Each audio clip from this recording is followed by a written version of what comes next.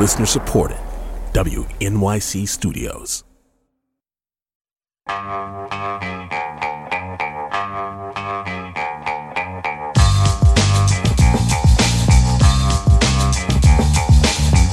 Lehrer on WNYC. Next this morning, a tough take on Mayor Adams and the New York City budget, accusing him of conjuring, and that's the word, conjuring a fake crisis that has resulted in libraries closing on Sundays and other cuts that were threatened and then not implemented.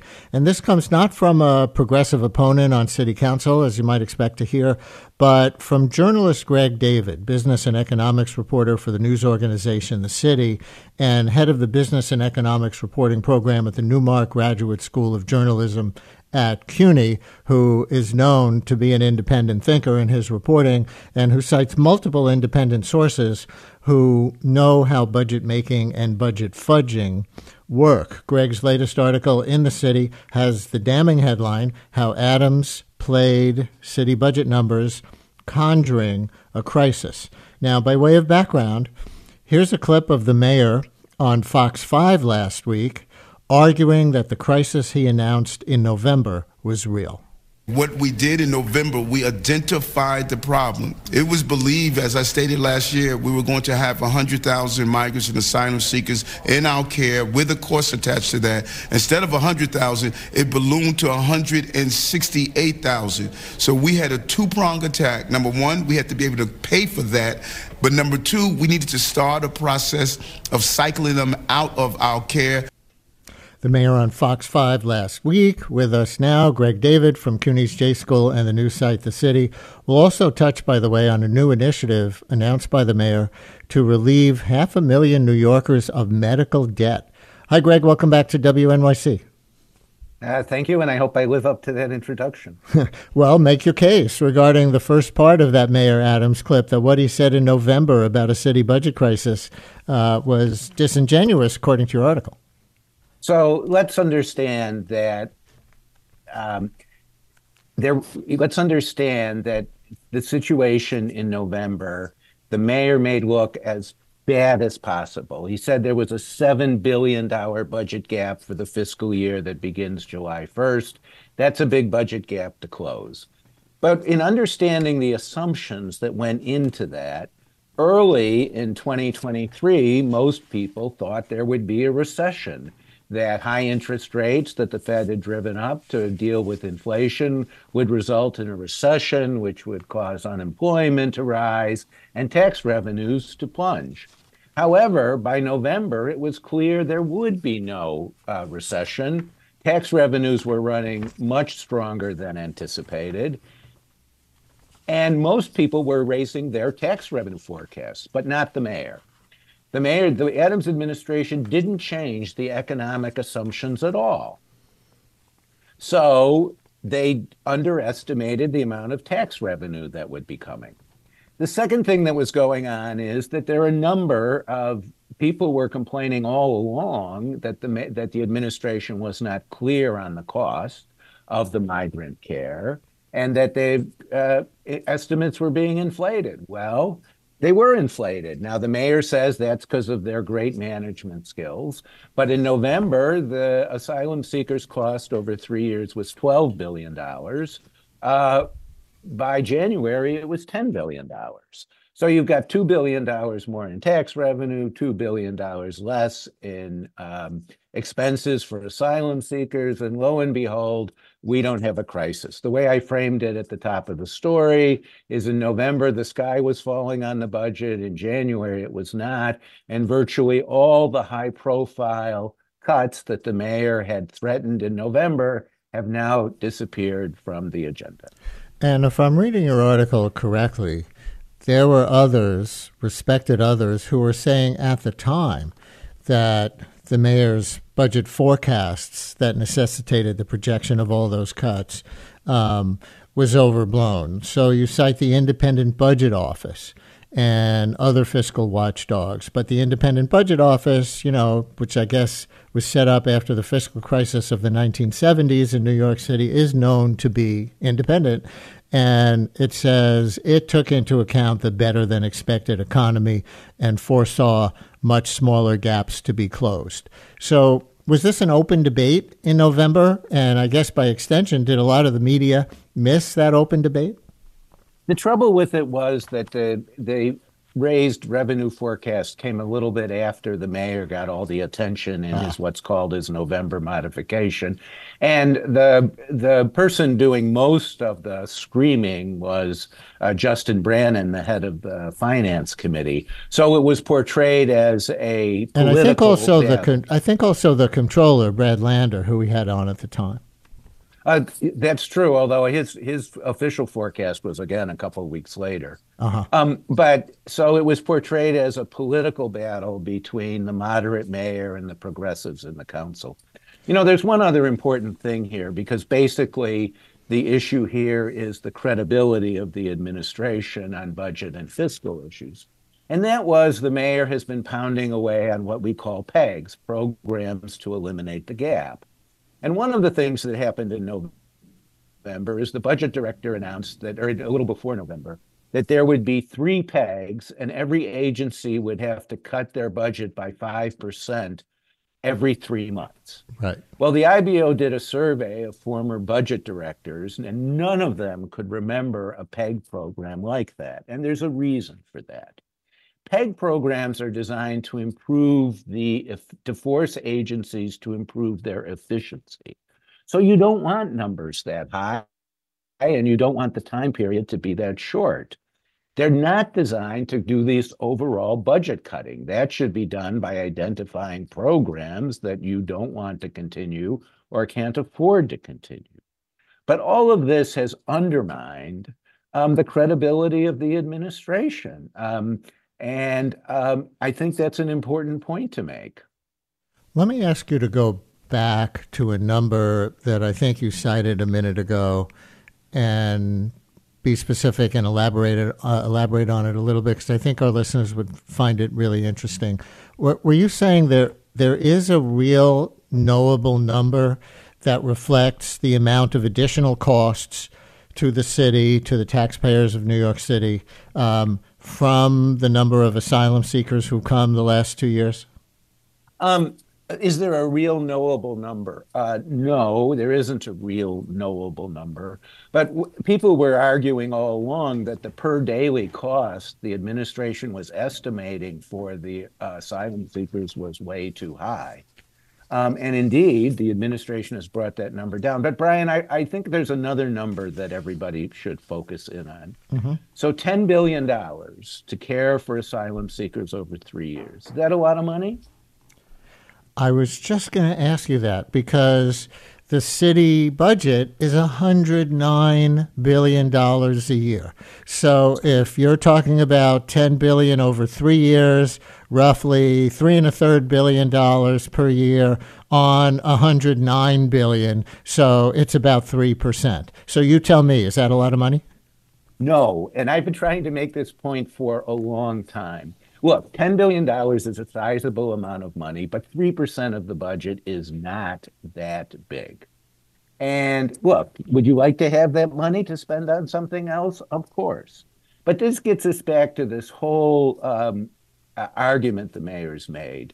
His most famous quote is that the asylum seekers were going to destroy New York. Right. He didn't specify in what way they were going to destroy New York, but the most charitable thing you could say is that they were going to destroy the budget. But the context tells us that it was a problem, but they weren't going to destroy the budget. And more broadly than that, and a lot of people from the progressive side have been making this point, and I tried to make it in a story I wrote over the summer, immigration has been crucial to New York. Our economy, our broad-based economy, our boom in the tourism sector, our revival of neighborhoods that were in bad shape in the 1980s is all based on immigration.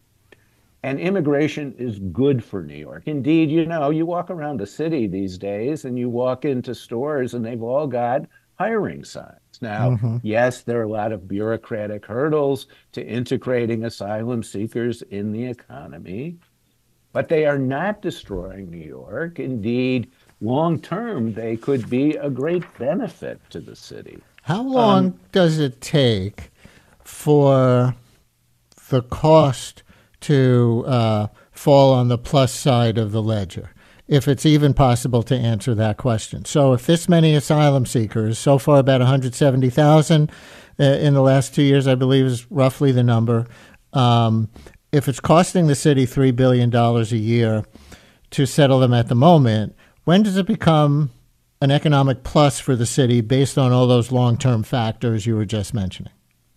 I don't know. That's a good question. I think Brad Lander should give us an answer because he did a very good. If you really want to know, he did this great myths about immigrants that the Comptroller's office published in December, and I refer everyone to it. It's got all the economic underpinnings of why immigration is good, but maybe they could do that study. Yeah. So I don't know a specific answer for it. Interesting. And listeners, we can take some phone calls for Greg David, head of the Business and Economics Reporting Department. I don't know if it's a department at the news organization, The City, as well as the Business and Economics Reporting program at the Newmark Graduate School of Journalism at CUNY, 212-433 WNYC, on his new article on the City news site. That's not the City of New York. It's always incumbent on us to explain the difference. This is the independent, not-for-profit news organization called The City. The article called How Adams Played City Budget Numbers Conjuring a Crisis. We can also take your calls on something that I think he's going to like that the mayor is doing, announced yesterday, initiating a program to relieve medical debt for about 500,000 New York City residents. 212-433 WNYC, 212-433-9692. Call or text. You speculate in the article that the overestimate of a fiscal crisis could have been to help the mayor pressure Washington to send more financial aid to the city, since immigration is a national function and Washington is really causing this. That's a fair argument by the mayor, but it turned out to be based on false numbers, now corrected. So where does that leave us with our pleas to D.C.? Well, I think the mayor decided there wasn't going to be any aid. And I think that's pretty clear there isn't going to be any aid. I mean, considering the session you had before and what's going on in Washington. Yeah, the Republicans would have to authorize it in the House, and they're not going to do it. They're not going to do it. And I think by January, the mayor gave up on that. But another important thing happened between November and January, and that was his poll ratings tanked. And it became clear that the budget cuts he's proposed were wildly unpopular. But the long term, there were people who told me I wrote the wrong story, that the story I should have written was that the long-term budget problem for the city is serious. And I agree with that, by the way. Mm-hmm. But it seems to me that the mayor's handling of the budget has undermined people's ability to make that argument. And I saw Councilwoman Caban's statement the other day that this is an austerity budget. Well, it's not an austerity budget. But if you're going to convince the public that New York City has a long-term budget problem, that we are spending too much and our revenues cannot support it, you can't do this whipsaw, which is what someone complained to the mayor about in a press conference, and have credibility with the voters that you're doing the right thing by them. Why do you say New York is facing a longish term financial or fiscal crisis? Well, because we've increased spending dramatically as a beneficiary of the fact New York did so well in the pandemic in terms of what wealthy people earned. Income tax revenues went up. We used federal aid and boosted the budget, sometimes in fiscally irresponsible ways. And we face significant budget problems in the coming years, and that is a fact. Well, let me ask you a bigger New York City and New York State budget question then, which is really beyond the scope of the article you just wrote, and probably needs its own segment, not just a question within this segment, but the city alone has a budget of more than $100 billion a year, which is about the same size as the whole state government of Florida, which has twice as many people. And our state budget is on top of the city budget, another $200 billion plus, while Florida, again, a few more people than New York State, has half the state budget. Is there a New York, Florida value for our tax dollars comparison to be made here? It's probably really complicated and would take a lot of drilling down on a lot of specific services, but maybe services in Florida are just that bad, or maybe we spend too much to get too little. Do you have a take? Yeah, can I answer that both are true? Look, I wouldn't want to live in Florida. The safety net is terrible. And we have a safety net that helps people a lot, and that's a good thing. But we also have enormous spending. We spend more on education than anyone else. We spend more on Medicaid than anyone else. And ask people who study government, our government is not very efficient. And so the answer is both. We spend too much, but no, I would not want to be living in Florida myself. 212-433-WNYC. And Nick in the Bronx, you're on WNYC with Greg David. Hi. Hi, Brian and Greg. Thanks for taking this call.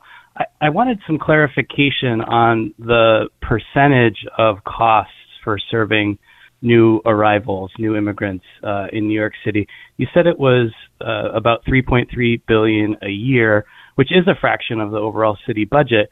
But as I'm looking at the PEG number that the IBO explains, it says that there's about a $2.3 billion PEG that the city is looking at, which that was the reduction. Just to get past the alphabet soup. That's the amount of reduction that the mayor was asking the city agencies to take. Right. So I guess what I know we need to serve new arrivals, and this funding is important, but I'm trying to understand how the expenses that the city is cutting are connected to increased costs, including the need to serve new arrivals. Do you understand the question, Greg? Yes, I think the answer is that's the way the mayor portrayed it. The pegs were designed to rein in spending and then to help us pay what we need to do to deal with the asylum seekers. The trouble is, the city's budget problem is not based only on the fact that we have these new asylum costs. As a matter of fact, there are three major fundamental problems in the city budget. The asylum seekers cost is one. The second one is that we used COVID money to fund recurring programs like the expansion of pre-K to 3-year-olds. Well, the COVID money has run out, and now the question is, how are we going to fund the expansion of 3K? So that was the second major problem for the city. The third major problem, which the city has inflicted on itself, is that there are some programs, including housing vouchers, that the council and the mayor have funded for only 1 year. So each year you have to decide whether you're going to continue the funding or find new revenue. Those are called fiscal cliffs. So in addition to the asylum seekers, the city undertook budgeting maneuvers that meant that we would have deficits if we wanted to continue to run those programs. Both are complete no-nos in good budgeting, but we did it anyway. So you can't really match up the pegs to the asylum seekers. As a matter of fact, you shouldn't try. PEG should be used to force agencies to be more efficient, not to cut the budget. Thank you for your question, Nick. So where did the budget cuts actually fall? The real budget cuts, not the fake ones that you say the mayor conjured in November, the smaller number that he actually implemented once he said the projections were rosier than he originally thought. the thing we hear, and I feel like it's the only thing we hear, is the libraries had to close on Sundays. Where else did they fall? Anywhere? It's very hard to track it. And Brian, I think, can I give you one of my budget cuts lessons that I drum into the reporters around the country who come to the J School I'm for enrolling. advanced training on this? I'm enrolling for this answer. What does the word budget cuts mean? When you and I cut our budgets, we reduce our current spending, right? Smaller rate of growth. Is that where you're going? Yeah, that's what it means. So budget cuts in government mean cuts from what I expected to spend. And here's the best example of it. When the Republicans were trying to repeal Obamacare, the Democrats argued that hundreds of billions of dollars of healthcare spending would be cut. And the Republicans said, no, healthcare spending would go up every year. Who was right? Both of them. But, Professor David, inflation is real. So just to keep services steady, spending has to go up each year, right? That's true, although when inflation is at 2%, that's a more modest problem than 9%. Yes, and the way that inflation has affected the city budget is that we've signed relatively lucrative contracts with our labor force for the next 4 years, and we're going to have to pay for that. And the question out there is whether revenues will keep pace. And that's a legitimate question, and we will have to see. We are New York and New Jersey Public Radio. We were on the New Jersey side in our first segment with Congresswoman Mikey Sherrill.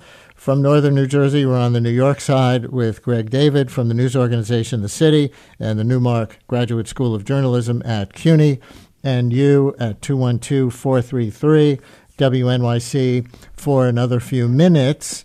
I want to do two things in our remaining time. I want to touch on this new medical debt relief program that the mayor announced yesterday, but also want to get your take on a segment that we had last week. I don't expect you to have heard the segment, but on this whole issue of an urban doom loop, which is another projection of crisis level economics in New York City, where another person, this time a professor from the Columbia Business School, was projecting all kinds of, extraordinary Armageddon level finances in New York City because the value of all the office buildings was going to crash, or many office buildings, because of remote work, and that would kill tax revenues for the city, which would make them kill a lot of services for the city, and so a lot of people would move to New Jersey and Connecticut, maybe even Florida,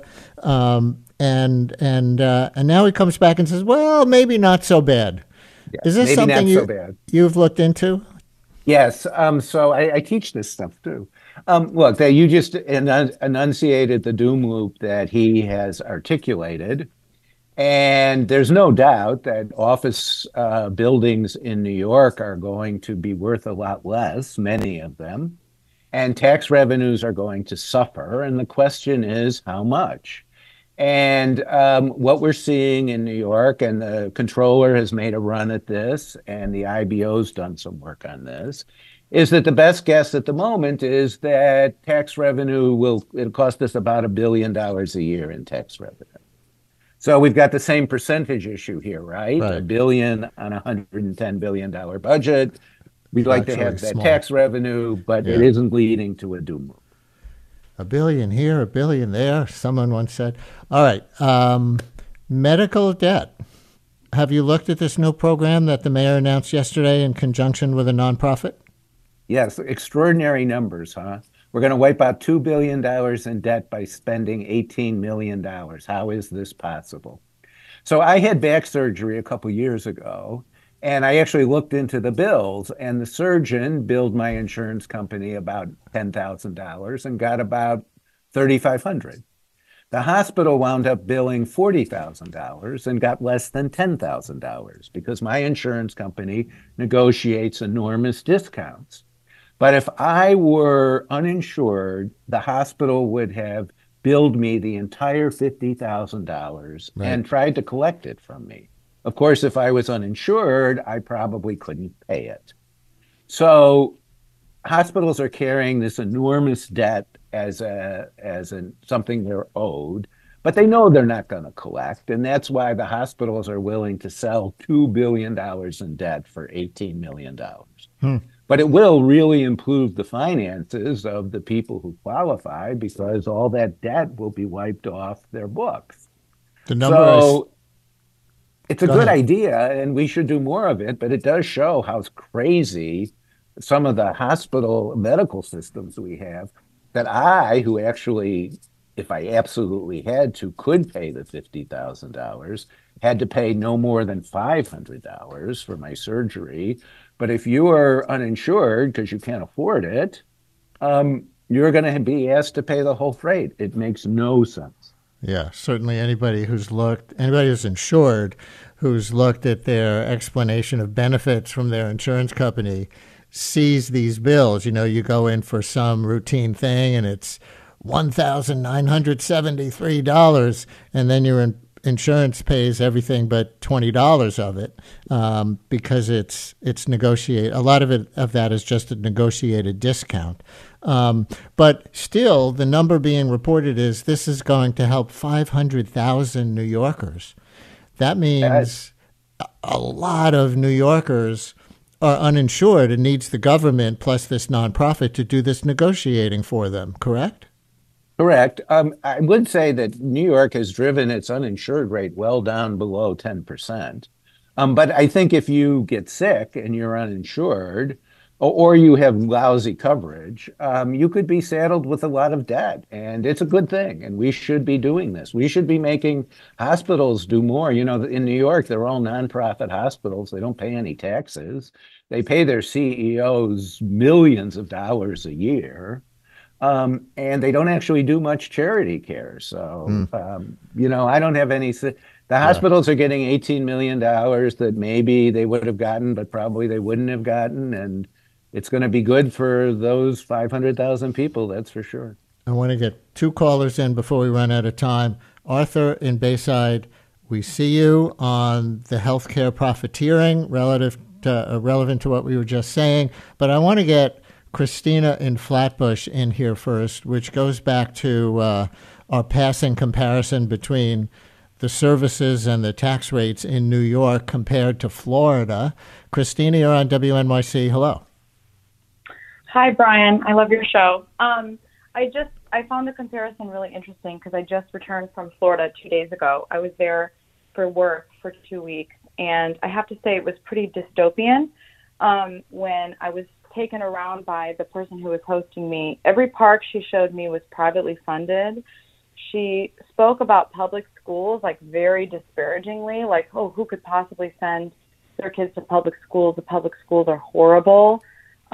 People were appalled when I spoke about the fact that as an artist, I'm an opera singer, and as a freelancer that I do have insurance. So I have to say that I think it's not a great comparison because even just being there for 2 weeks, I couldn't believe how few public services were offered in Florida and how much better my quality of life is just as a New Yorker. Thank you for that anecdote. Appreciate it.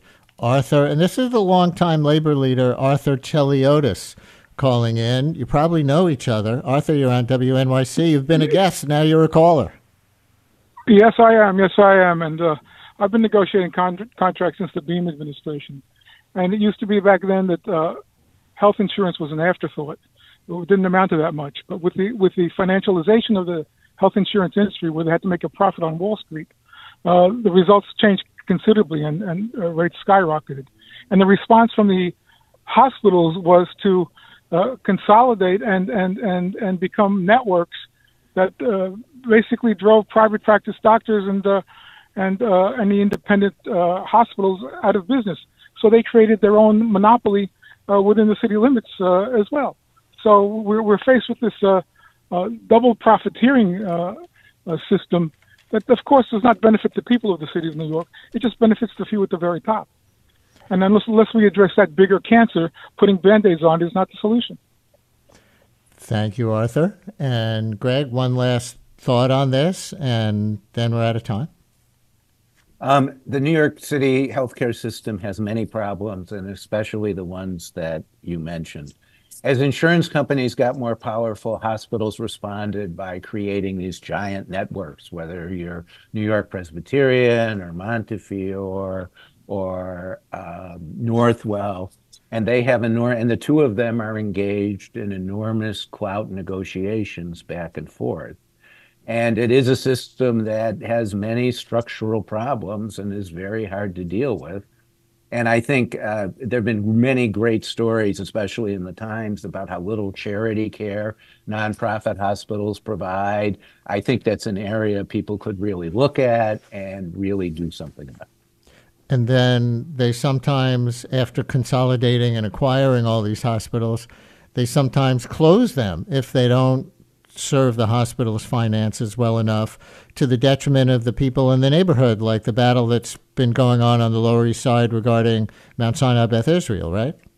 Yes, but if you looked at the occupancy rates for Mount Sinai Beth Israel, that hospital was not viable. I mean, I saw a story, I think a daily occupancy rate was 30%. You know, if we keep hospitals around that have 30% of their beds filled, costs will go up even more. I told you at the beginning of the segment, folks, that Greg might tick off people on any side of politics in New York City. And we leave it there with Greg David, business and economics reporter for the news organization The City and head of the business and economics reporting program at the Craig Newmark Graduate School of Journalism at CUNY. Greg's latest article has the damning headline, How Adams Played City Budget Numbers Conjuring a Crisis. Greg, thanks as always. Thank you.